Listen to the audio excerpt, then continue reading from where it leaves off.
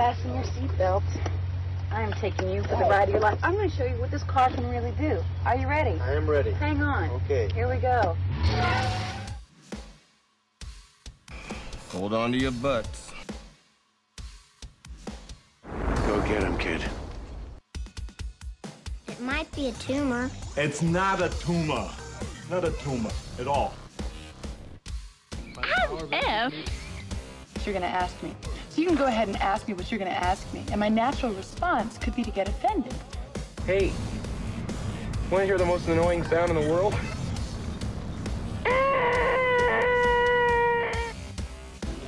Yeah, well, you know, that's just like your opinion, man. All right. You're listening to the 30-something movie podcast. One movie each week, 30 years in the making.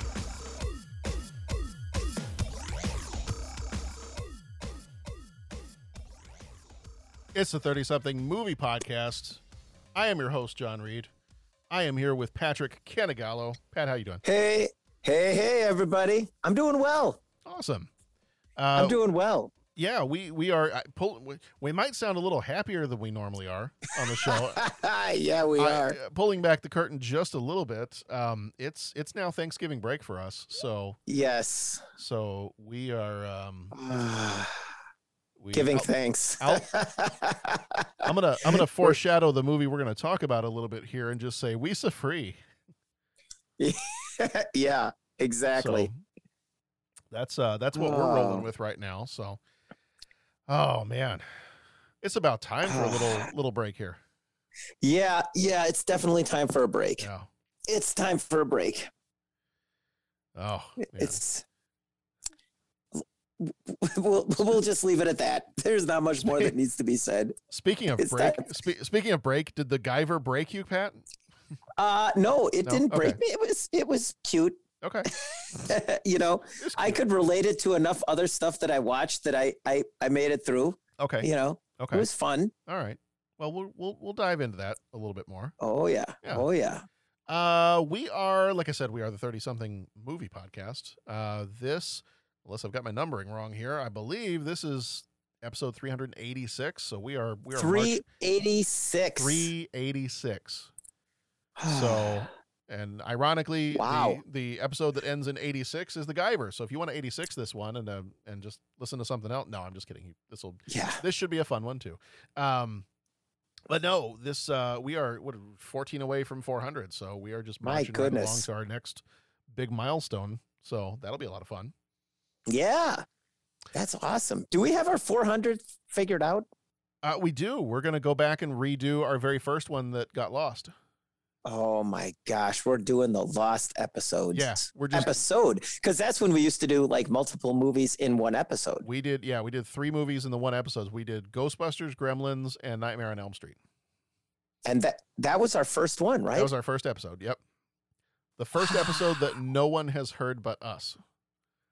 And like, there's nothing recoverable. No, there's nothing. No, it's gone. It's dead, Jim.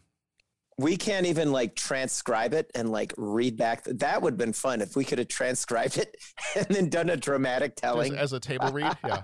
Yes, that would have been fun. I will take the part of Jason and Dennis. Oh man. Yeah. No, the only people that heard that episode were us and the mariachi band that was playing in the background. Oh man, it was such a cool concept though. The food was good. We'll say that. What I've learned from that, I guess, is if you're going to do something like that, everybody probably just needs to be mic'd up. Yeah. I mean, you might hear a little bit more chomping and chewing and things like that, but my thought is if you're going to do something like that, you can't just stick a microphone in the middle of the table. But hey, that was our first one. It was like 6 years ago. We've learned. Yeah. Listen to me talk like I know what I'm talking about, but I almost wonder too is if we needed to like have the meal beforehand. That's probably or have the meal or like get in the setting, but like not eating. Like the only thing I can relate it to is that really fantastic show on WTTW, Chicago Public Television, called Check Please. Yes. Love that show. Yeah. Oh my gosh. But they're like in a restaurant setting, but I don't think they're eating while they're right. You know what I'm saying? And I'm sure that they got it all. I don't know. I'm thinking it's on a soundstage. Probably, yeah. You know, and then they have people in the background like bussing dishes or like, you know, polishing bottles of wine or whatever you do. Whatever you do. But yeah, I would imagine we would need to kind of like do something like that. Yeah. So, well, either way, we will not be recording our 400th episode in a restaurant. So don't anybody worry about that. We got you this time. Yeah. For this episode, we do spoil the movies we talk about. So just be freely warned here that we are spoiling away. So we may mention other movies. We're just going to talk. So this is your. Well, we could tell you everything that happens in this movie, and it would still probably be a unique experience if you watch it. So you might not even believe half of what we tell you. Yeah. Yeah. That'll be today's game is, are the spoilers true or are we pulling your leg? Yeah, that's right. That's right. Like, which oddly enough, I think leg pulling was one of the fight moves in this movie. I believe it. It has to be like that. I almost said Weekend Update. What's it? Wait, don't tell me. Yeah. Public radio. That it's like the 3 stories and you pick the one that's real. Yes, and you pick the one that's real. Maybe we'll do that. Maybe we'll tell you 3 different instances in this movie and you can decide if it's real or not. Yeah. Yeah. And then he says, let's do some good. Okay, that didn't happen. And then the girl says, Mark Hamill says, thanks for saving me. And the girl says, I'm just doing my job, when it's completely unrelated to whatever her job might be. Yeah. Oh my goodness. And final one, before they end the movie, Jimmy Walker's character says, Dynamite. All right, contestants, it's your turn to determine which one of those you think is false. I'm gonna tell you, they're all true. We couldn't make this stuff up. Mm-mm. Okay. Well, let's get into it, Pat. We are the we can talk about the rest of our stuff here, though. We are a part of the Scene Stealers podcast network. Go check them out, scenestealersglobal.com. They have got a massive list of stars for your convention, Comic-Con, whatever it is you're looking for. If you want to have like a signing event with some movies and TV stars, check them out. Go reach out to them if that's what you're looking for. I'm excited. I don't know if anybody from that list is going to be at C2E2, but that's, for me, that's like 2 weeks from now. So exciting. Actually, you know what? By the time this episode is released, let me pull back the curtain just a little bit here. And when will you have been at C2E2? Release date for this episode. Strike that, reverse it. Let me try that again, but I won't edit any of this out. I'm so excited that I'm going to C2E2 in 2 days. Oh, that's awesome. That's awesome. The magic of editing. Yes. Although I'm not going to edit any of what I just said. Yeah, well, our viewership likes that about us. Hey, it's fine. We're real. We're real here. We're real. We're transparent. Keeping it real. Keeping it real. Keeping it real. And like this movie was real special. Oh. Yeah. Something special. Speaking of something special, if you head over to 30podcast.com, there's a lot of special stuff there made by some special guys. You can go over there. You can leave a rating for the show. You can leave a voicemail. As Pat is fond of saying, you can leave a PlayStation 5 gift wrapped on his doorstep. We can give you the address so you can do that. You could become Tell us what you think. Tell us what you think. You can become a co-executive producer via Patreon, where we've got bonus episodes over there. So go check it out. 30podcast.com. That's 30 and the word podcast.com has our website with all of our past episodes. Yeah. So I think that's it for the opening info dump. So should we just jump right into this one? Yeah. Let's do it. All right. The title of this one is The Guyver. Came out on the 18th of March, 1991, rated PG-13, with a runtime of 1 hour and 28 minutes, directed by Dos Amigos, Screaming Mad George, and Steve Wang.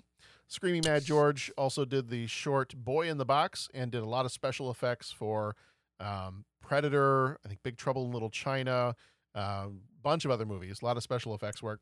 And Wang also did special effects work for Predator, Bill and Ted Face the Music. They work together, a lot on several different things. Producer for this one was Brian Yuzna. He did Reanimator and Honey, I Shrunk the Kids. Writers were John Purdy, who did the screenplay, and Yoshiki Takaya, who did the characters from the original manga. Purdy did Reflections on a Crime and Star Portal, and then Takaya did the Guyver characters from the comics. Cinematography done by Levi Isaacs, who also did Leprechaun and Tales from the Crypt. Editors were Andy Horvich and Joe Wu Jr. Horvich did American Ninja and Rottweiler. Wu did The Abyss and The Fog. Music was done by Matthew Morse. He did Ninja Vengeance and Silent Night, Deadly Night 5. Budget for this one was $3 million. Box office, who knows? Flickmetrics gives this a 51%, and CinemaScore gave it a nada. No score from CinemaScore for this one. Okay. Starring Greg Pake, who played Dr. Tetsu Sagawa. He was in Crash and Balls of Fury. Jimmy Walker played Stryker. He was in Good Times and Airplane. Peter Spellis played Ramsey. He was in Men in Black 2 and Freddy's Dead, The Final Nightmare. Michael Berryman played Lisker. He was in The Hills Have Eyes and Weird Science. Spice Williams Crosby played Weber. She was in Star Trek V and Bare Knuckles. What does God need with a starship? Excuse me. Mark Hamill played Max Reed. He was in a couple little movies called Star Wars, and he was also in Batman the Animated Series. And bonus points, he has retweeted 2 of my tweets over the course of my time on Twitter. So, wow! I basically can die happy now. Yes. I mean, if he responds, then I will probably lose it. But even a retweet, I'm fine with a retweet. I'm good with that. Yeah. Yeah. Oh yeah. Yeah. Jack Armstrong played Sean Barker / the Guyver. He was in a TV show called Mr. Mayor and another one called How to Get Away with Murder. Johnny Seiko played Craig. He was in Hell Comes to Frogtown and Kung Fu Rascals. Vivian Wu played Mizuki Sagawa. She was in The Last Emperor and Teenage Mutant Ninja Turtles 3. David Gale, who died in 1991, played Fulton Balkus. He was in Reanimator and The Brain. And Linnea Quigley played the Scream Queen. She was in Return of the Living Dead in a very memorable scene in which she was dancing in a graveyard just prior to the zombies coming back to life. And how should I say this? You could tell it was very cold in the graveyard.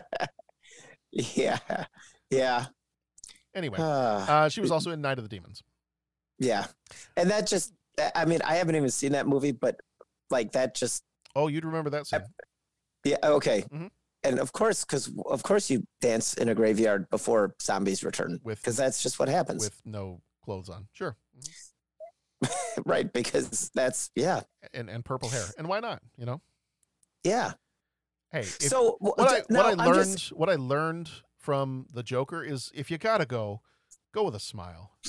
Yeah. And here's my question, and we'll get into this, I'm sure, more, but it's like horror movies seem to get a pass in terms of whether they seem like low budget or trope-ish or, do you know what I'm saying? Like they will more easily get into the cult classic. It's like the good, bad movie type thing. It's kind of expected. Right? But no other movie genre like that gets that pass. Oh yeah, no. You know, like honestly, in watching this, well, I'm jumping ahead, but like this movie doesn't get a pass like that. But I know that we've talked about horror movies, and I'm people that are horror fans like will talk affectionately about movies that maybe aren't that much better than this, pound for pound. But horror movies seem to get a pass with that. You know what I'm saying? Well, and where this movie I think does get a pass is the aspects that would be considered horror. Okay. Because I'm gonna. Okay. I'll jump the shark a little bit here and just say the things that I really enjoyed about this movie, because there are many things I didn't enjoy about this movie, but the things I did enjoy about this movie were the special effects, the visual effects, the monster effects, the like alien gore effects, the body transformations, like that kind of stuff. That's all straight out of horror movies. And that's when I'm watching that part, I'm like, oh man, they did a great job with that. That was pretty awesome. Everything else, it's kind of a steaming pile. But the stuff that you could transplant from this movie into a horror movie and have it still be pretty much on par, that stuff I think is where this movie definitely gets a pass, because it's like, oh yeah, that's when you have, you know, Screaming Mad George as your director. If you don't see some of that stuff, then you're like, okay, well then what's the point? Right. So that's I think that where this movie does get a pass, at least for me. But yeah. All right. I could not find a trailer for this one necessarily. I found some like fan-made trailers, but I wasn't going to put those in there. So I'll just read the quick little description here, and we can jump right on into it. When a researcher at the Kronos Corporation is mysteriously killed, his daughter, her boyfriend, might be a bit of a stretch calling him your boyfriend this early, her boyfriend Sean, and a rogue CIA agent named Max Reed all suspect foul play. Sean discovers a top-secret suit of Kronos armor called the Guyver, which fuses to his body when he tries it on, turning him into a supremely powerful cyborg. Kronos' evil CEO, Fulton Balkus, is enraged and sends a crew of mutant alien monsters to get the Guyver back. All right. Our typical first question.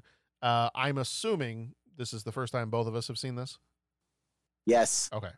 So follow it up with, how did this movie make you feel? One word, short phrase. How did this make, when you were done watching this movie, how did you feel? How do you feel? I'm fine. I'm fine. Uh-huh. Yeah, it was just a cute little movie. I mean, that's all I could say about it. It was fine. Okay. Or I'm fine. It was fun. I'm fine. Are you trying to talk yourself into it, or? Yeah, I don't know. Maybe a little bit. Maybe. I don't know. I mean, you know what? Seriously though, I've watched enough. Pat, your camera is not turned on, but blink twice if you're being held against your will. Yeah, that's right. That's right. No, I mean, you know, it was just it was just fun. Like, I mean, you know, it's kind of that. There wasn't that much stuff that was that outlandish in this. Like, when you boil it all down, I mean, they're fighting monsters. Well, we've seen that in like Mighty Morphin Power Rangers, and you know, like, this is all it was based off like manga, right? Yeah. Mm-hmm. So I mean, the concept wasn't that crazy.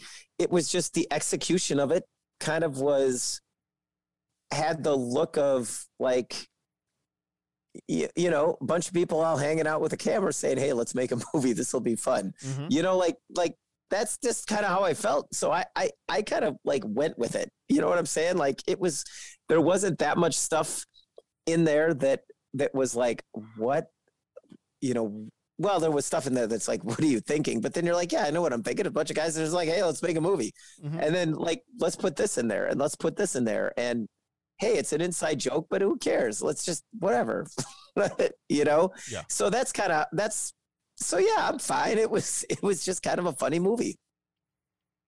And I mean, even the idea of the Guyver armor, okay, I'm getting over my one word thing, but I mean, like an alien entity type thing that fuses with the body and like makes you a super fighter.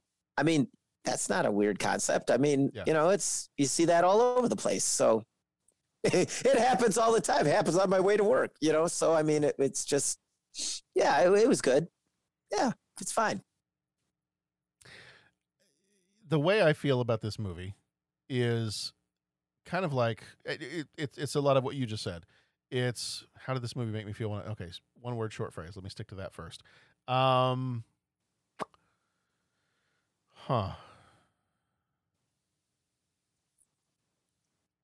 cringed a lot. Uh-huh. That'll be my short phrase. I cringed a lot. There we go. Okay, now I'll elaborate. Going into this movie, I was like, there's some fun people in this movie. Like, there's some like horror movie folks that are in this, between the Scream Queen character, you know, the Fulton Balkus character. He's been in some other stuff, Reanimator and some of those. The Dr. East that was in this was in Reanimator. You know, some of these older, or not even really much older, but some of these older horror movies, or some kind of low budget horror movies. And I mean, I love a good low budget horror movie. I know what I'm getting myself into when I walk into one of those. I had kind of an idea of what I was getting myself into with this one, knowing who the director was, who the producer was, who some of the actors were. I had a sense of what this was going to be, and that got turned into, having seen the cover of this film for decades of my life and wondering exactly what it was. And I've said this before. When I was a kid, I used to go into the video store, even before it was Blockbuster. I'd go into the video store, I'd see this one, and I'd be like, Luke Skywalker made another movie? Uh-huh. Whoa, that's kind of cool. I want to see that one. But I think I heard this somewhere, the VHS that was out when we would have been kids was rated R. Huh. And I don't believe, I believe that what I've heard about this is that when a movie gets re-released on a new kind of media, so when DVD came out, they have to re-rate it. Like it has to get resubmitted for rating. Okay. And I believe what they did was they cut some of the scenes that had more blood and gore, and to get it knocked down to a PG-13 for DVD. Oh, okay. And so my understanding is there's a director's cut out there somewhere that's the original theatrical VHS release that's rated R. So that's why I never saw it as a kid, because my parents wouldn't have rented this. Sure. But having seen that VHS case in the cover, and just what I thought this movie, because looking at it that way, it looks like it has a very dark horror movie kind of tone to it. I thought I knew what I was getting into with this. I was thinking low budget horror movie kind of a deal, if I love Mark Hamill, but at this point in his career, if Mark Hamill is your star, then you're definitely looking at low budget horror movie. And then this movie started, and I wasn't sure if I was watching Spaceballs or Mighty Morphin Power Rangers or Gremlins 2 or The Three Stooges, or I don't know, pick any one of those and stick it all in a blender. And yeah. So that's where the movie kind of lost me. Was I was looking forward to the horror part of it and the visual effects part of it, knowing who was involved in this. I was like, okay, we're going to see some crazy gory stuff, the kind of stuff when we've done zombie movies in the past, and I'm the one that is cackling when somebody's being torn apart, because you see their intestines being pulled out and everything else. Choke on it. Yeah. And so forth. Great stuff like that. Oscar worthy performances, but yeah, I think from the moment we got into the opening crawl here at the very beginning, where it's kind of giving you some of the backstory of this whole thing. At the beginning of time, aliens came to Earth to create the ultimate organic weapon. They created mankind by planting that whole thing. And then it just kept going, and it kind of kept going, and it kind of kept going. And I'm like, all right. And it kept going so much that at first I thought it was a joke. Right. You know how the Star Destroyer keeps going in Spaceballs? Right. Yeah. To a ridiculous degree. That's kind of what I thought this was. Is it's like they created the Zoonoids, humans who that whole thing, and it just kept going. And I'm like, is this a comedy? Are we making fun of it? I didn't think it was okay. All right. Yeah. So, from that moment on, I was like, all right, I don't know. I'm not 100% sure what I'm watching anymore, but all right, let's keep rolling with it. And that's one of the things about this movie. Before we get into, going through some of the different scenes, one of the things about this movie is I think that you had a bunch of guys who were really good at visual effects and really wanted to show off some of this stuff. Right. And it's just the story and the acting definitely was less important. Yeah, because it seemed to me, and I don't want to speak ill of anybody or make up anything that's not true or slander anybody for anything. In watching this movie, in the back of my mind, I'm picturing what this movie set was like, and I'm picturing a bunch of guys who work in visual effects a mound of cocaine and a typewriter. Yeah. I mean, we're talking like Scarface levels. Yeah. And a typewriter, and that's how the thing got written.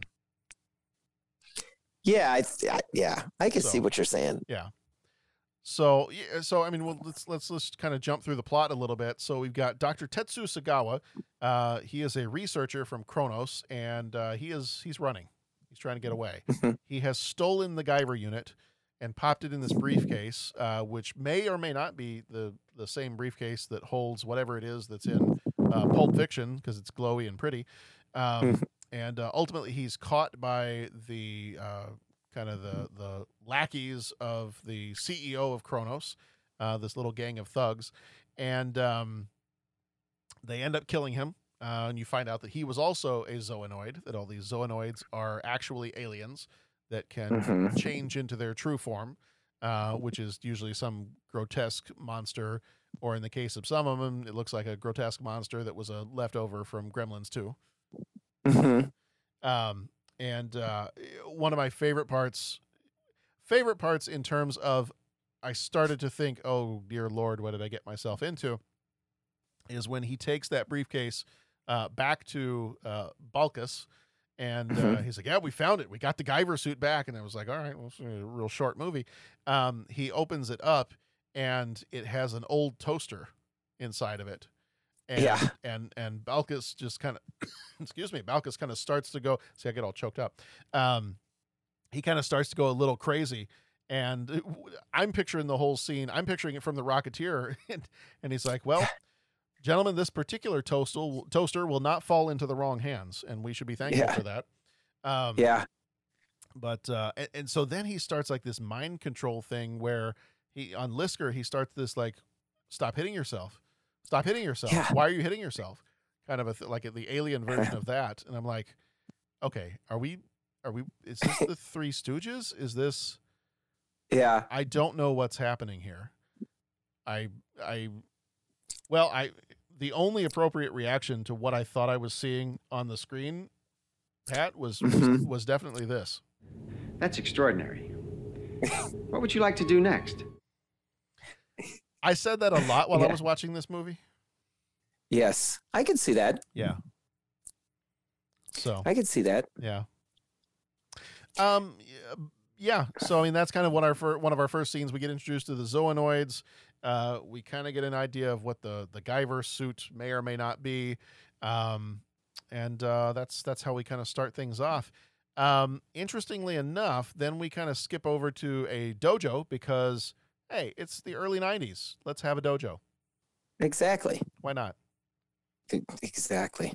My understanding is that the reason this movie ended up getting made when it did was because they wanted to, New Line, they were the distributors of this.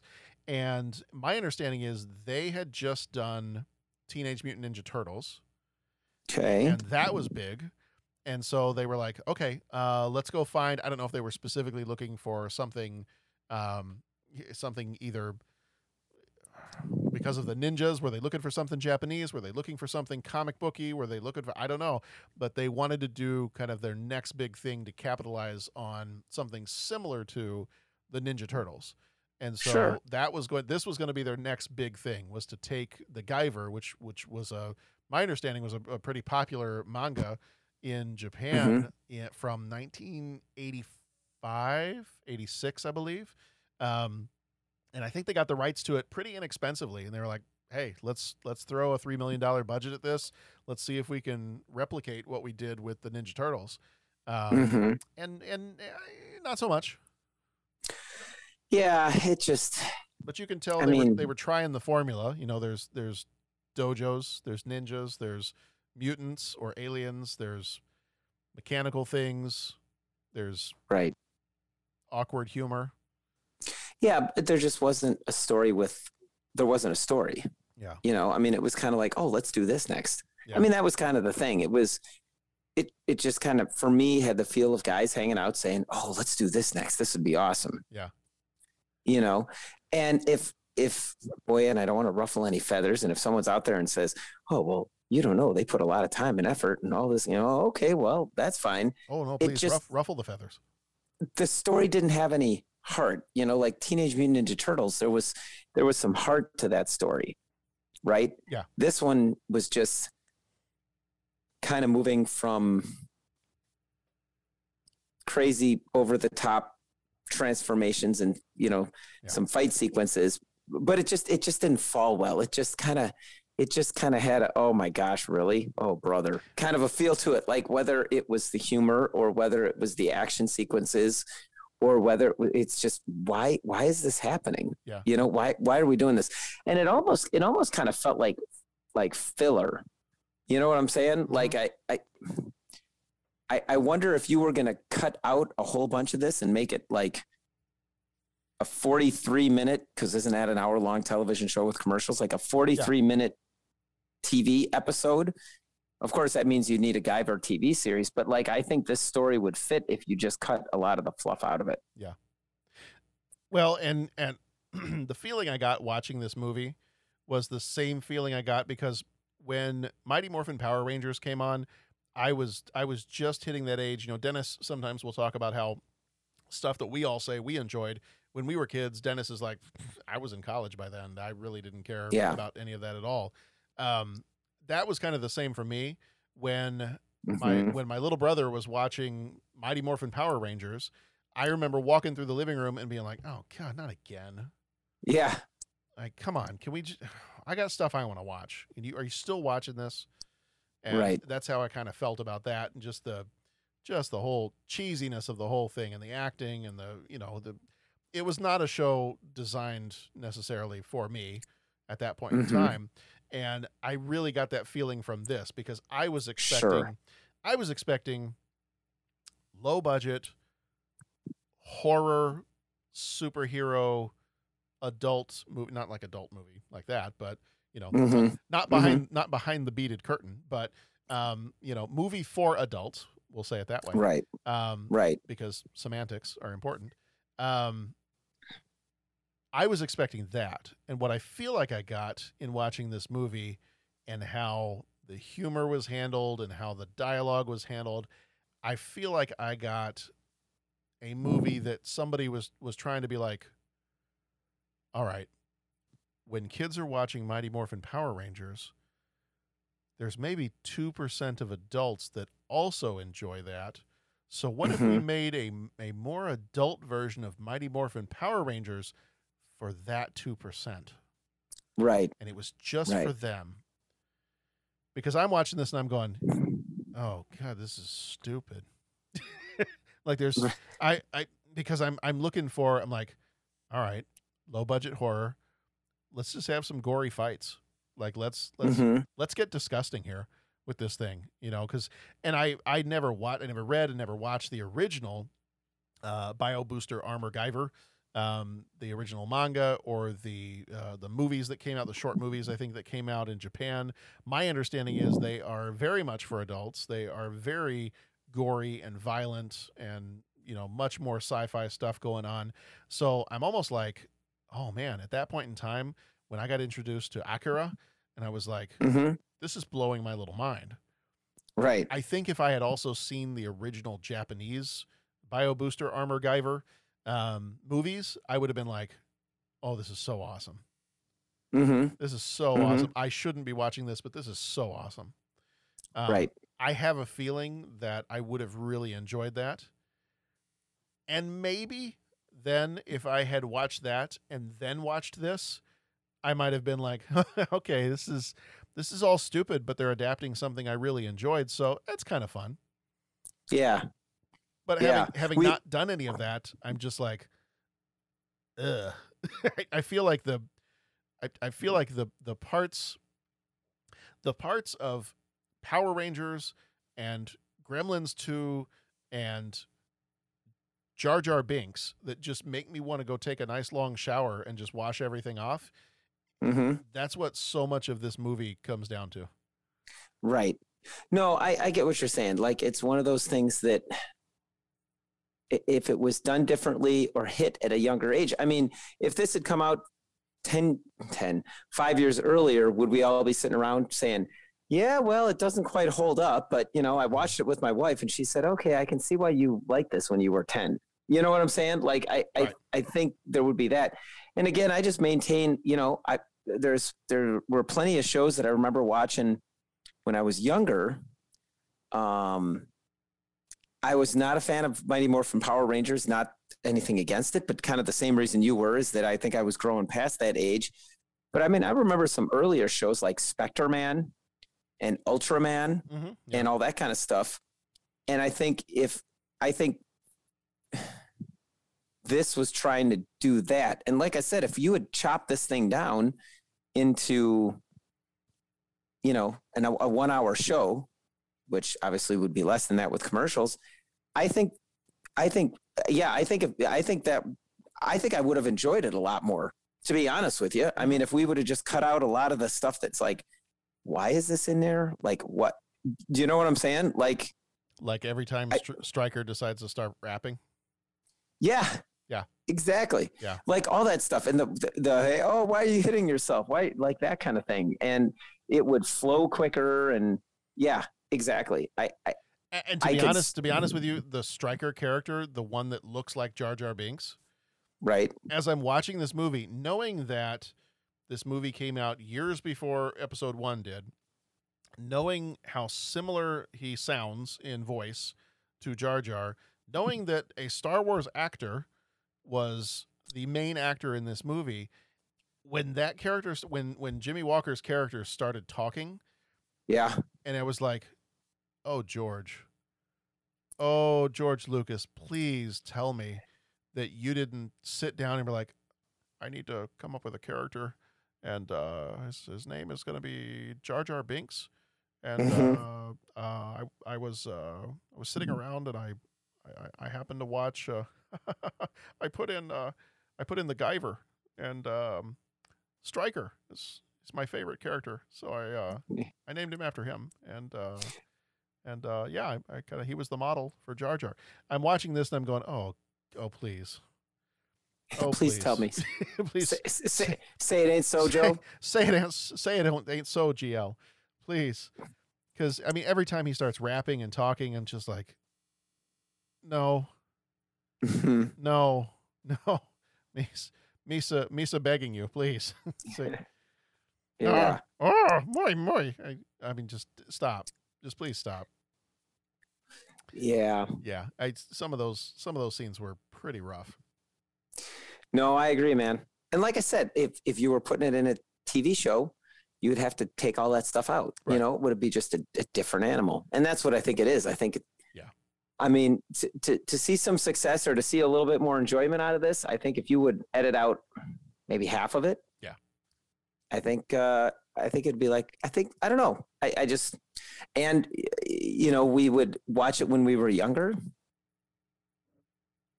I mean, Megan, I think it'd pass. And again, this is a weird time. One of the things we gotta kind of remind people too is that this is still a weird time for superhero movies. Right. Is that you don't have really until you get to the X-Men movies. Mm-hmm. Batman 89 was kind of a rare. That was kind of a rare deal. I mean, you had Batman 89, you had the Flash TV show. They were both similar in tone. But really, until you get to X-Men, in what was that, 2000? I think was maybe the first X-Men movie. Mm-hmm. Until you get to that, and you've got a superhero movie and a superhero team, and everybody's in their suits and using their powers and fighting the bad guys, but it's a serious movie, and it's being taken seriously. Right. That really wasn't happening. For the most part, in the 80s and 90s, you've still got Superman 3. You've got, Superman 4. That happens every time. What else? You have the Dolph Lundgren Punisher movie, which is, I mean, you've still got some of these different superhero movies that are coming out during this time, and they're not. Batman 89 is really kind of a rare thing. Right. Like it's the one that doesn't quite fit. One of these things is not like the other. and the rest of them are kind of weird and quirky, and the senses of humor are strange, and they just are not. They're not finding a balance between. Everybody seems to think that, well, you're making a comic book movie, therefore it's got to be campy, and it's got to be weird, because that's what comic books are. They're campy and they're weird and they're for kids, and so you've got these movies that are trying to strike this really strange balance of, this is a movie for adults, but we're going to treat the adults like children. Well, yeah, and I mean, you definitely know a lot more about comics than I do. But my understanding is going to be like Superman was a success. Obviously, that's back in the 70s. Yeah. Because, they took elements from the comics, but kind of looked at it and altered some things with the movie, right? What they focused on, how they scripted it. Did they focus on him being an alien, or did they focus on him being, he was from another planet and he is, truth, justice, in the American way. Like that was kind of the focus point of that. So it worked. Batman 89. Well, what did everyone know? Everyone knew the campy TV show. Okay. Which is not a roast. I mean, that's still fun to go back and watch that. I mean, that show was pretty unique as well. Yeah. But still, when you think of the Batman 89, it took Tim Burton and his unique approach to movies to kind of get that one up and over the finish line and make it the super success that it was, right? And that was like, oh man, Batman's going to be dark? Really? Wow, that's different. That's not Batman. And it's just like, well, no, but there's this whole comic book world out there, right? Like Batman Year One, Batman, and I don't know if The Killing Joke had come out at that point. But point being is that all of a sudden people were, oh, well, this is different than what we knew. But I mean, back then, the people like us weren't old enough to be making movies, The people, there were people reading the comics and adapting them in the movies, but it wasn't the mainstream. Well, now, 30 years later, all those people have grown up, and, it's like, and that's, like I was not jokingly saying, but that's what I was saying, when you get like, what's his name? That he directed the first Iron Man. He did The Mandalorian. He did. Yeah, Jon Favreau. Jon Favreau is like, man, okay, here's a guy, I'd say like me, but, but I mean, it's like we kind of grew up liking the same things, and now we're going to redo those things, but not from a standpoint of, okay, well, kids are into comic books, so let's try and make a movie out of a comic book. It's like, okay, let's bring these stories to life like the way they were in the comic. Do you get what I'm saying? Uh-huh. And so that's where I think in that time period, why some of these things are maybe struggling is just the people that were reading the comics and consuming that stuff weren't necessarily the ones in the driver's seats, so you get these attempts that, kind of maybe fell short. And again, how much, and I haven't read a lot of manga, but I mean, there was some stuff like I said, some of these shows and all that, like the Mighty Morphin Power Rangers and all that. I mean, those, I think they became wildly popular with a certain subset of kids, but it's like, it didn't have the spread that like maybe the modern superhero thing does. Right. Yeah. So I don't know. I'm just, I don't know if I even had any points, but just kind of some thoughts on that, where I think those, like the Batman 89 and the Superman movies were the success, but like overall, I'll just go back to what I just said. The people that are necessarily consuming the media and the stories and the comics that this was based on weren't necessarily the ones necessarily in the driver's seat for making the movie as a whole. Mm-hmm. So that's why it was kind of like not a full success, maybe. Yeah. Well, and you like you were pointing out, I mean, you had really, other than Superman in 78 and Batman in 89, I mean, look at your other stuff that was in the 70s in particular. You had the Incredible Hulk. You had a couple of tries at Wonder Woman. They did a pilot with somebody else before they had Linda Carter. They did the Shazam TV show. They had a Doctor Strange made-for-TV movie. They had some other kind of weird superheroes. They had like $6 Million Man. There was a Captain America like made-for-TV movie. you know, the old Spider-Man TV show, all this stuff, but everything was still pretty campy and pretty low budget. And I think even a lot of that stuff would have kind of come across looking like it was a Mighty Morphin Power Rangers, you know, predecessor.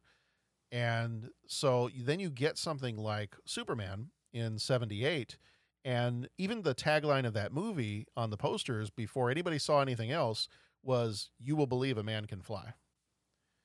And so the whole thing about Superman and then the whole thing about Batman over a decade later was grounding them in reality. You know, even though Superman is this alien from another world, you will believe a man can fly. That's what we're going to show you. Like, we're not going to necessarily play up the cartoon nature of this character. We're going to make you believe this is true. And that's why I think you have such big hits with those movies. But that's also why a lot of the other, especially when they had to be done on TV, because nobody was wanting to make superhero movies. I mean, you had like one big one every decade. For the most part, they were all relegated to cartoons and TV, and you just don't have the budgets for it there. And it just, you know, and then it kind of just gets treated as kind of a second-class thing. So we're still in kind of a weird time. We've had Superman, we've had Batman 89, and, you know, in 1991, we're looking at, you've had Batman, recently you've had Batman 89, you've got The Rocketeer, you've got, you know, you've got heroes, not necessarily superheroes, but heroes like an Indiana Jones or stuff like that. But you just are not, some of the more alien-based comics or superheroes, they're just not, they're having trouble finding a way to make those stories click with a broader audience. Yeah. Well, and then like me, and here's me not being the comic book guy. If you would have said, you know, I remember growing up and watching Superman, or I would have remember, you know, watching Batman 89, obviously very excited for that. Yeah. And it was like, to me, I'm going to say this and then everyone's going to like throw things at their TV screen that, you know, are watching us right now. But I'm like, as a kid, I didn't think of them as comic book characters. Yeah. I thought of them as characters that, oh, there's movies about them. There's shows about them. Oh, there's comics about them. When I went to see Batman 89, I remember reading about the movie, and friends had comic books. Yeah. But it was like, oh, okay, it's this almost like a folk hero, right? There's Superman, there's Batman. And how do we tell the stories? Well, either word of mouth or comic books or TV shows or movies. But I didn't think of it as a quote unquote comic property, right? That then got made into a movie. And I think that's maybe a distinction without a purpose. But I think if you look at the mass public, right, then, I mean, there was obviously a group of people that read the comics, but there were a lot of people seeing the Superman and Batman and all that weren't in the comics. And those movies kind of had to be redone to appeal to them. Maybe not movies needed to be redone, but the stories needed to be altered such to appeal to them. Yeah. Do you get what I'm saying? Yeah. Because then it's, and we see this all the time, you know, like you're trying to make something that mass appeal and it gets made. And then all of a sudden they'll do like a reboot of it. And it's like, oh, this is closer to the original. Oh, this is closer. You know, they said it about 89 Batman. There were people that were saying, man, this isn't the Batman I know. It's like, no, this is Batman. No, it's not. Batman's da da da da da da da da. Like, oh no, but you know what I'm saying? But it was like with those characters, they were kind of like folk heroes first, or just common everyday household folk heroes. Yeah. And whatever the media is that tells their stories. Do you get where I'm going with this? Yeah. It's like, and now I'm sure there's some, and I know you're a hardcore comic book guy, so like they're probably cringing at my words, and I mean no slight on that, but it's just whatever perspective you make it in, right? Yeah. Like the movies that are coming out now, it's like we all know they're comic book movies because that's just front and center all the time. You know, like that's a big cornerstone of, I mean, my gosh, the Marvel thing starts with comic book pages flopping, right? Well, but I mean, that's why that's why I really enjoyed the Joker movie that came out because, and I know there's a lot of comic book fans that would, and they're completely anti this. You know, a movie will come out and be like, it's not how he's portrayed. Like, that's not the character. He's okay. Just number one, keep your pants on. It's going to be okay. I actually love that stuff. Like, I want people to now that we're in this, like, I don't know if you want to call it like a golden age of superhero movies. I want people to take these characters and I want to see what non-comic book people do with it. Right. I mean, make more movies. If some of them completely stink, then they stink. Or if they're completely so far gone from the character that I know and love from the comics. Yeah. Okay. If I don't want to see your movie, I'm not going to go see your movie. Right. But I'm not going to sit there and be like, I'm boycotting everything because that's not my Superman. Like, yeah. Okay, then don't go see it. You know, vote with your wallet. Don't go see it. But if somebody wants to, one of the things that's got me, this has got me a little fired up right now, is there have been talks that there will be another Superman movie coming out, but it will be with a black Superman. And so then you've got a whole bunch of people coming out and be like, no, that's not Superman. Well, even the actor Henry Cavill has been like, yeah, I've heard the stuff about a black Superman. I think that'd be awesome. Like, I'd love to see that movie. And I'm sitting there going, okay, first of all, there are comic book characters, you know, because even in the comic books, there is a multiverse of characters. And within that multiverse, on a few of the Earths, Superman is black. And so you could take and use that character, but hey, you know what? If it's not that character, who cares? Yeah. If you're getting at the core of what makes Superman, that's the whole point of the story to begin with. It doesn't really matter what he looks like. If the core of Superman is that he is an alien from another world who has come to his new land and loves it and was raised there and loves it and wants to defend it and help protect the people and help the people be a better people, you know, taking that whole speech from Man of Steel, you know, they will run with you, they will stumble, they will fall, but then one day they will join you in the sun. One day you'll help them accomplish wonders. You know, that's kind of like, that's part of the essence of Superman. Right. Is that he's a stranger in a strange land, but he was raised here as one of us, and he's going to fight for us because this is his home now. You know, and if it's Batman, it's all about, you know, struggling with the idea of vengeance against a crime that ruined his life. And is that vengeance actually doing any good? Is it getting him anywhere? You know, that's the core of what those characters are. I really don't care what the character looks like. I really don't care what language the character speaks. I don't care about any of that stuff. If you want to tell good stories that get at that core and have them put on a bat costume, okay. Yeah. Go for it. More, as you always say, more whatever, more better. Yeah. Yeah, exactly. No, I hear you. And I mean, you know, those, I'm sure we could have a whole other podcast on episode or series on resistance to changing popular characters. Right. And sometimes that's just, well, if it's not the way it was in the comic book, then it's no good. But you know, sometimes it's code. If you want to see it, don't go see it.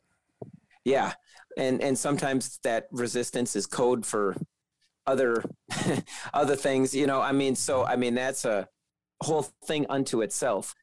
But yeah, I think personally, that's, like I said, I am not a comic book person, like reading the comics. So I come at all these things from like a completely different, you know, perspective. And so, bringing it back to the Guyver, I think that, you know, I've heard of Superman, I've heard of Batman, so I'm going to go gravitate towards those things. I didn't read a lot of manga, so I didn't gravitate towards the I didn't necessarily gravitate towards this.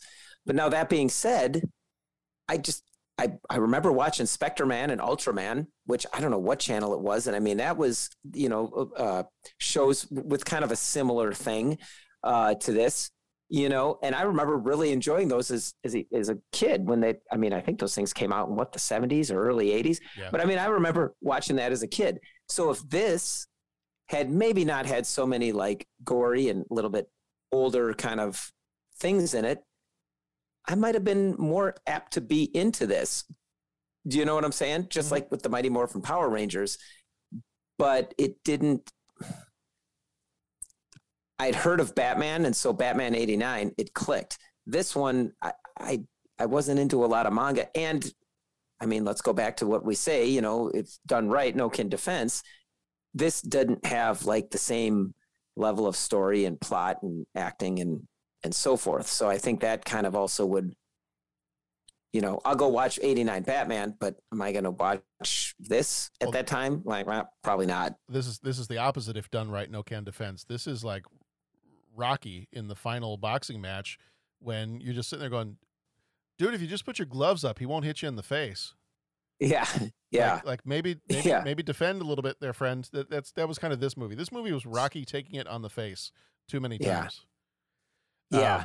Well, and then it goes back to, like you said, who are the people making the movie? Are they, guys that have specialities in other areas and are kind of stepping over, or what? Like I said, I mean, maybe I'll try it. I'll try my hand at editing. I'll do the Pat Canigallo cut of this. Sure. And right now, like I said, the people listening are like, dude, that guy is so arrogant to say, like, no one is asking me to make a movie. No, like I couldn't do any of that stuff. Oh yes, I can attest. Pat is the most arrogant person I've ever met. Yeah.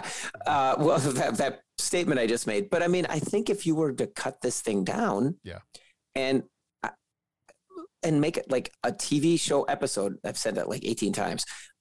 I mean, yeah, I could see 11-year-old Pat being, oh, this is fun. Yeah. I wasn't as into gore, but yeah. You know what? I feel like there was, and I'm going to be remembering this wrong, I'm sure. I feel like there was a show that came on around this same time that was called Mantis. And wasn't it that the guy was he in a wheelchair, but he had this super suit that allowed him to be a superhero? And I feel like that was. I remember Mantis. Was it around this time? It actually was around this time. It was Mantis. It aired for one season. I remember watching it. From 94 to 95. Oh, and it was the original 2-hour TV movie pilot was produced by Sam Raimi. Yes, he was, the main character was shot in the spine by a police sniper during a riot while trying to rescue a child, leaving him paralyzed from the waist down using a wheelchair. And then he either finds or builds this suit and becomes the Mantis, the mechanically augmented neurotransmitter interception system. And then he kind of fights crime as a superhero. And, that kind of, I don't remember much about that show, but I feel like, I feel like some of the different episodes that you had in a show like that could have been a successful way to do, something like the Guyver. Yeah. I would be curious to see, I mean, at this point, I would be curious to go and actually watch the original anime movies. Yeah. I won't go back and watch this one again, and I don't think I'll probably watch any of the sequels that kind of stem from this one, from the American adaptation. But I would be curious, knowing how much I enjoyed Akira when that one came out, I would be curious to go and see some of those originals. Oh, yeah. The concept is cool. Yeah. Like I said, I mean, you get some, like a super suit. Yeah. Man, super suits are cool. Yeah. You fight monsters. I mean, like, that's cool stuff. So I'm going to kind of fast forward through some of the rest of the movie. Is that he gets the suit and he's using it, and there's a lot of fights that ensue. The fights are meh in terms of their quality. And you get a point in the movie where they kind of find his weakness. He thinks that he accidentally kills his girlfriend. They take advantage of his weakness. It seems that the guy wearing the Guyver suit dies, and he does. And then later in the movie, you find out the girlfriend is actually still alive. She gets taken back to the Kronos headquarters, and she is shown the vats of all the failed experiments. And then as they are kind of nearing the end of the movie here, the Guyver kind of starts to recreate something. It starts rebuilding something organic, it looks like. And eventually somehow that ends up getting swallowed by one of the other monsters. And it comes bursting out of his stomach as a fully formed man in the Guyver suit again. And it turns out that it is Sean who has been brought back to life, that he has been rebuilt by the Guyver. But he now knows how to fight. He knows how to do all those other things. And so that kind of sets us up for this final battle with each of the different creatures. And then ultimately with the big bad himself, who turns into this giant dragon type thing, that they fight there at the end. And the Guyver discovers that he has this chest laser that can blast out and destroys the big dragon and everything else. Real quick before I fast forward all the way to the very end of this movie, the way things end for Mark Hamill's character is not pleasant. He ends up kind of getting transformed into this bug-like creature, right? Like a giant. Why did he get? Why did that happen? Well, because they were trying to. Remember, they had him in one of their capsules for a little while, and they were trying to experiment on him, and kind of kickstart this reaction with him as well to make him like one of the Zoonoids. And I think that's why that transformation ended up happening later.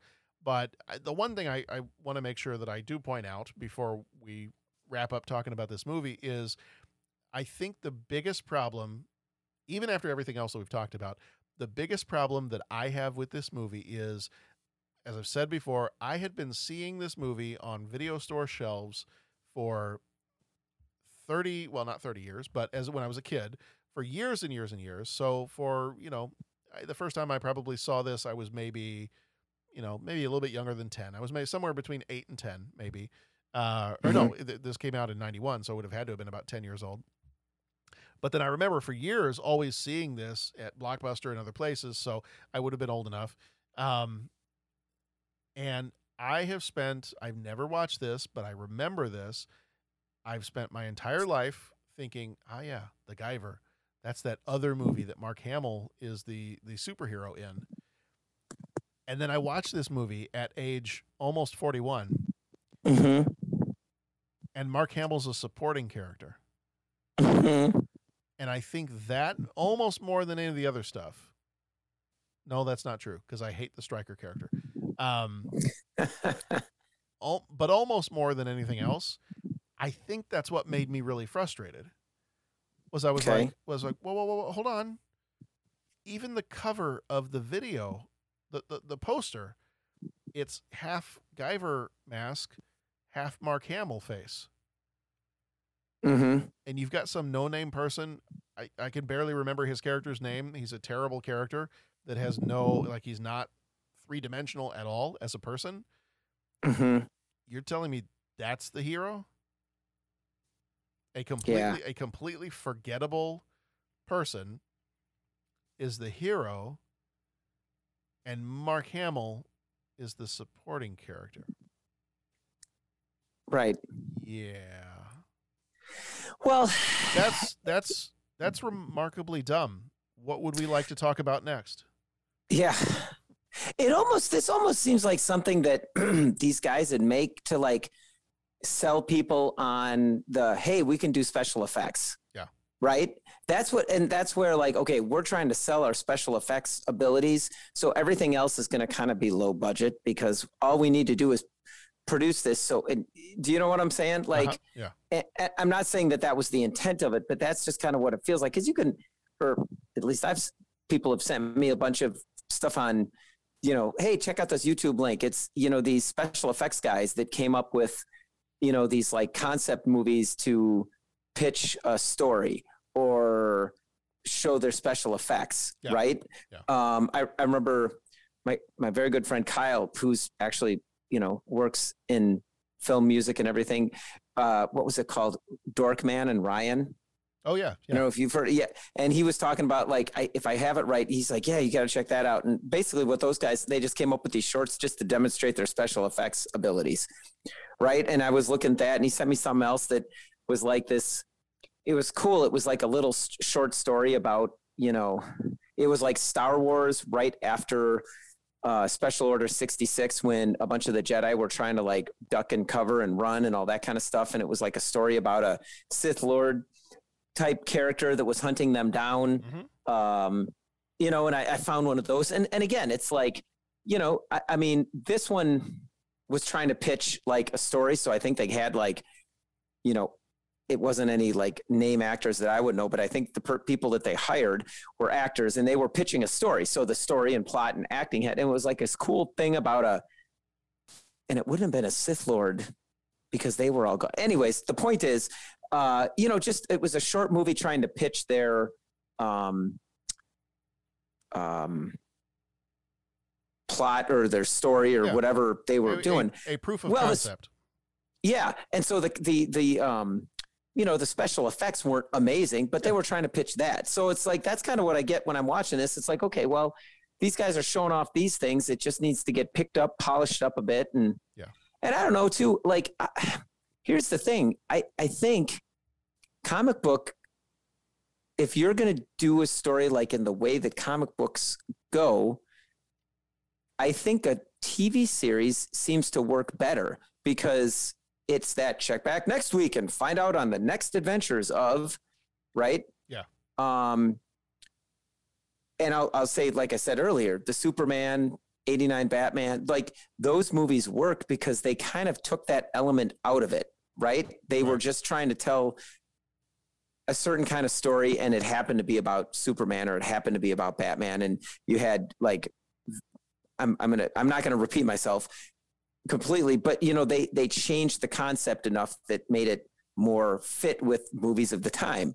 Well, I think something like the Mighty Morphin Power Rangers, do you want to see like a whole movie or, as a kid, are you going to watch a half-hour program and it's kind of the same thing each week, but the things that you're into. I think that works with comic books. And I mean, it's, like you could say, well, look at the Marvel movies.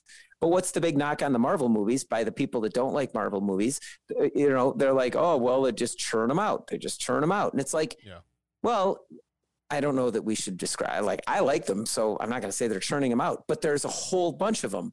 Well, what does that sound like? Okay, well, that sounds like a TV series where you get 12 in a season or you get 24 in a season or whatever you get. And well, what are we talking about Marvel? Well, there's phase 1. There's these movies. Phase 2. There's these movies. That's almost like season 1, season 2, season 3. We talked about the DC movies. And I know we've said before, well, those movies have been kind of hit or miss, but what TV shows are, what's really hitting are the DC TV shows, right? So it's sort of like that idea of, short, sweet, tell the story and then move on to the next one. I think that fits more with a TV show. You start to spread it out too much into a movie, that maybe doesn't quite work as well. And I'm coming back to this, like, maybe a whole series of The Guyver,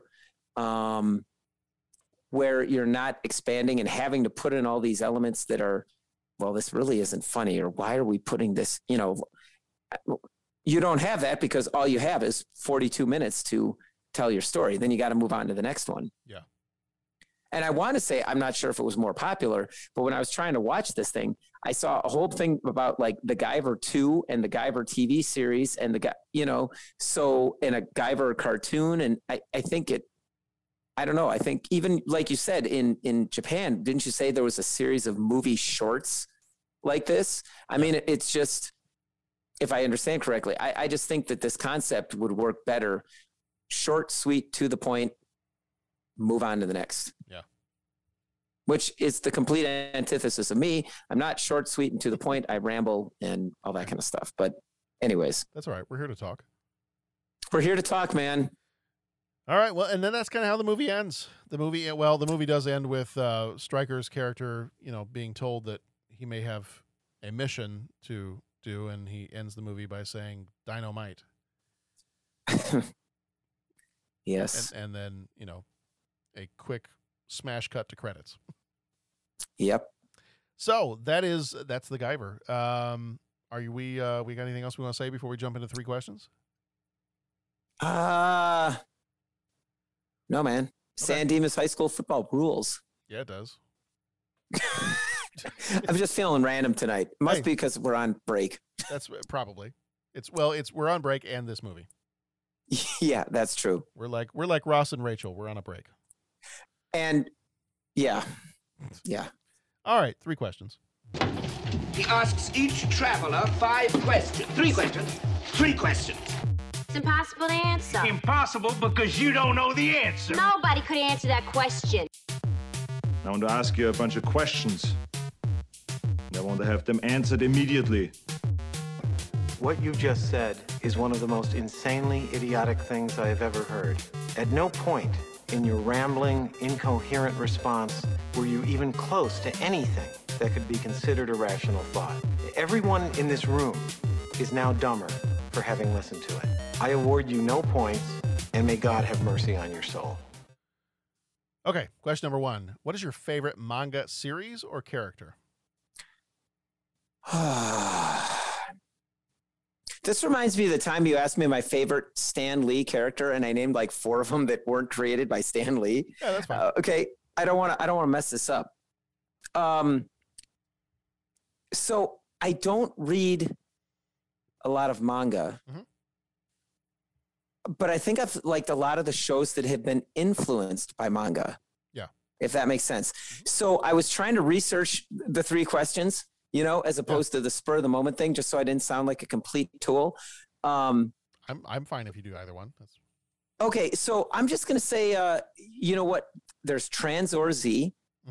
Okay, I've really dug that cartoon.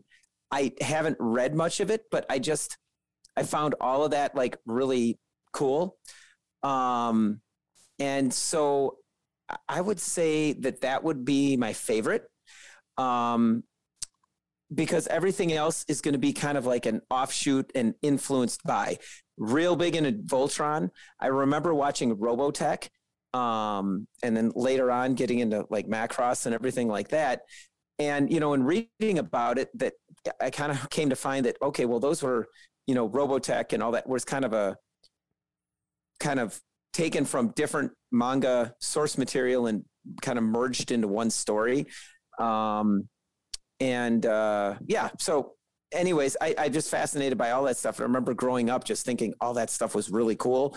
And especially because you know, now there wasn't the internet. So you'd get pictures or, you know, someone would have the toys and it's like, oh, where did that come from? That sort of looks like what I see at Transor Z each week in the cartoon, but it's different. And you come to find that there's like 3 or 4 of these different shows and it was different and exotic and not stuff that you could get, you know, it was out of the ordinary kind of stuff. And I was always fascinated by that kind of stuff.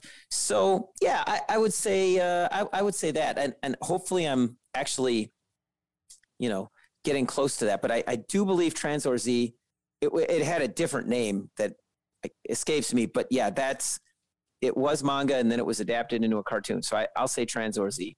Okay. All right. I mean, my answer is going to be Akira. I mean, that was the first one I was ever introduced to, and it blew my little mind when I saw it. Since then, I don't read a lot of manga, or watch a lot of anime. There have been a couple that I've read that I thought were pretty good.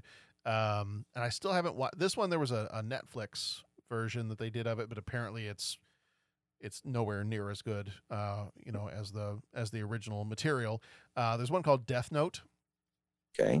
And this high school kid, he finds this notebook that gives him the ability to kill anyone, that he knows. If I remember, it's been a while since I've read it, but if I remember correctly, he writes their name down in this book, and he kind of decides that, well, I can make the world a better place if I just start putting people's names down that are going to do horrible things or have done horrible things, and I can start getting rid of bad people.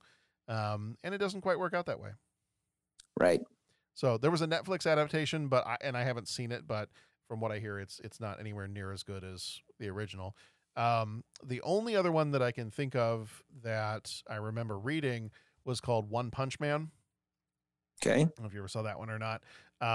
It was One Punch Man was like this guy who, he was training to become a superhero, and he trained himself so well, and he became so strong that he can beat anybody just by punching them once.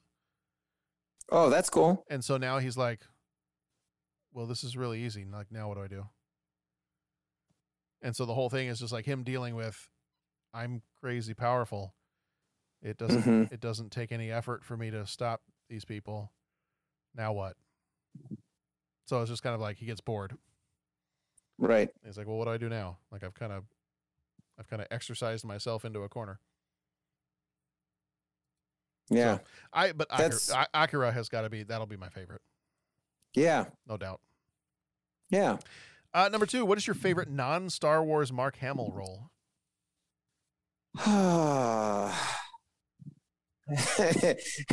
Okay. I'll go ahead and say this. His character in Jay and Silent Bob. I knew you were going to say that. I'm sorry. I mean, and the best part was when he appears on screen, it's all, look, kids, it's Mark Hamill, which is exactly what happens when you see him in anything other than Star Wars. It's like, oh, wow, that's Mark Hamill, So, I mean, that just made it like that much funnier. So I'll say that. Look, kids, it's Luke Skywalker. Yeah. Was that what it was? Was it Mark Hamill or was it Luke Skywalker? I think it was Mark Hamill. Okay, good. But no, that's exactly. But that's what my kids will do. Like when they were little and they would see him in something else or whatever, they'd be like, "Oh, look, it's Luke Skywalker." I'm like, "Well, yes, he has a name, but yes." Right. Right. So I'll go ahead and say Jay and Silent Bob. That was pretty memorable when that happened. Okay. All right. I know that my daughter would say Avatar: The Last Airbender. Okay. That would be her favorite. Because she didn't realize that he played a character in there, but she's really been enjoying those comics and those cartoons right now. Mine has got to be, it's got to be the Joker from the animated series. Sure. Like you can't beat that one. Nope. And then, I mean, he's done just a ton of other voice work in other cartoons and other stuff like that, but. Yeah, for me, it's got to be the Joker from the animated series. All right. And then question number 3, if you were going to learn a fighting style, kind of like immediately, Matrix style, if you just got downloaded to you, what would be your fighting style that you'd want to learn? Well, I think you already know some martial arts, so. Yeah, well, I know enough to get myself into trouble. That's I would think like a complete martial art that would cover like grappling, ground fighting, striking, kicking, punch, all that kind of thing. And that's kind of like, when you look at the UFC stuff, the Octagon, Ultimate Fighter, that always seems to be the thing is that someone that can. Any kind of combat they can do. If I had to break it down, like, and again, just if I'm correct on this, like a lot of the Ultimate Fighter stuff, it's like having that ability to grapple and get someone into submission makes sense. So, like anything like the, Brazilian Jiu-Jitsu or something like that, but then you would also want kicking and striking too. So like I said, it would be probably, and that's, quoting The Matrix or referencing The Matrix, you kind of see that because they go through a bunch of different fighting styles. But it always ends up being, the choreography looks one certain way, but still in all, that's a fantastic movie. So, yeah. Okay, I digress. So yeah, probably something that would start with grappling. Okay. But then also has kick, punch and all that. Like I said, if you could find the complete martial art and, I used to study Hwarang-Do, and that was a very complete martial art, so that would be I think that would be, the thing to look at, or just like I said, making sure that you've got different styles so that you did have the grappling ability, the kick punch ability and the whole thing. Yeah. Yeah. I'm not. How do I say this about myself nicely? I'm not a very limber person. Mm-hmm. And I kind of am like, what would be the martial arts style what would be the fighting style that might work well for me? Given maybe a limited range of motion. Let's put it that way. I always enjoyed the Ong Bak movies. Mm-hmm. So what's that one? Yeah. Muay Thai. Yeah. Yeah. I mean, that's a lot of elbows and knees. Mm-hmm. And I kind of feel like, I mean, I'm sure I've never studied it, never done anything with it, but it probably looks deceptively simple. And I'm like, oh, I can knee somebody, or I could, dive through the air and smack them in the shoulders with my elbows. I could do that. Or maybe if I downloaded it Matrix style, I could definitely do that. Right. There it is. But I don't know. There's that whole like Fight Club scene in the Ong Bak movie where, he just goes to town on these guys. Oh yeah. And I'm like, that's a lot of fun. Yeah. Those Ong Bak movies are pretty fantastic. I also do like the Legend of Drunken Master. Oh yeah. That's a good one. Oh yeah. Yeah. That's pretty amazing. Well, and then, it gets into the discussion of like, fun to watch and choreography / real combat, and all that. And that's what gets exciting is, when you start to pick up the different fighting styles. Yeah. You know what I'm saying? I mean, it's, and so many of them have been adapted into movies. Do you know what I'm saying? To where, it used to be choreograph a fight scene and you need to bring in those people, but now it's like you want your A-list stars to be able to do that. So then it's like, and you have some of them and they're in intensive martial arts training for a year before they do the filming. Mm-hmm. Yeah. And then some of them are like, well, no, I train to look like I'm good at fighting, but I'm not really good at fighting, so there's those discrepancies. And I'm not a martial artist, but I play one on TV. Exactly. Yeah. Well, and I've read interviews, and I mean, I'm not the one to pass judgment because, like I said, I mean, but it's funny because some of them are like, oh no, I went through the training and I'm kept with it, and it's and then some of them are like, yeah, I've trained enough and I can look good in those scenes, but all that kind of stuff. And then I know that, like, I remember, what was it? It was the one that they say that was formulated for the Israeli, military. It was Krav Maga, and that, or Krav Maga, or I'm probably horribly mispronouncing it, but that they used that in, I think the Bond movie and like Skyfall, they used it, and like the Christian Bale Batman movies. Yeah. And it just, and like I said, what's cool is when you're watching that on the big screen, it looks different. Mm-hmm. You know what I'm saying? Yeah. And that's always cool when you see something that looks different. I just recently checked out Shang-Chi and the Legend of Ten Rings. Yeah. And I was watching that, and again, no, not calling anything on anything, but it's like, I was watching a Marvel movie, and it's all of a sudden it hit me. It's like, dude, I'm watching a Kung Fu movie. It's been forever since I've watched a Kung Fu movie. Why has it been forever since? What's wrong with me that I'm not watching more Kung Fu movies? Yeah. But the point is, it's like the fighting style looked different, and then it's the same thing. Like a year ago, I went back and watched X-Men. And at the end of X-Men, it was like, man, this is like old school, just like, haymakers and kicks and all this, like,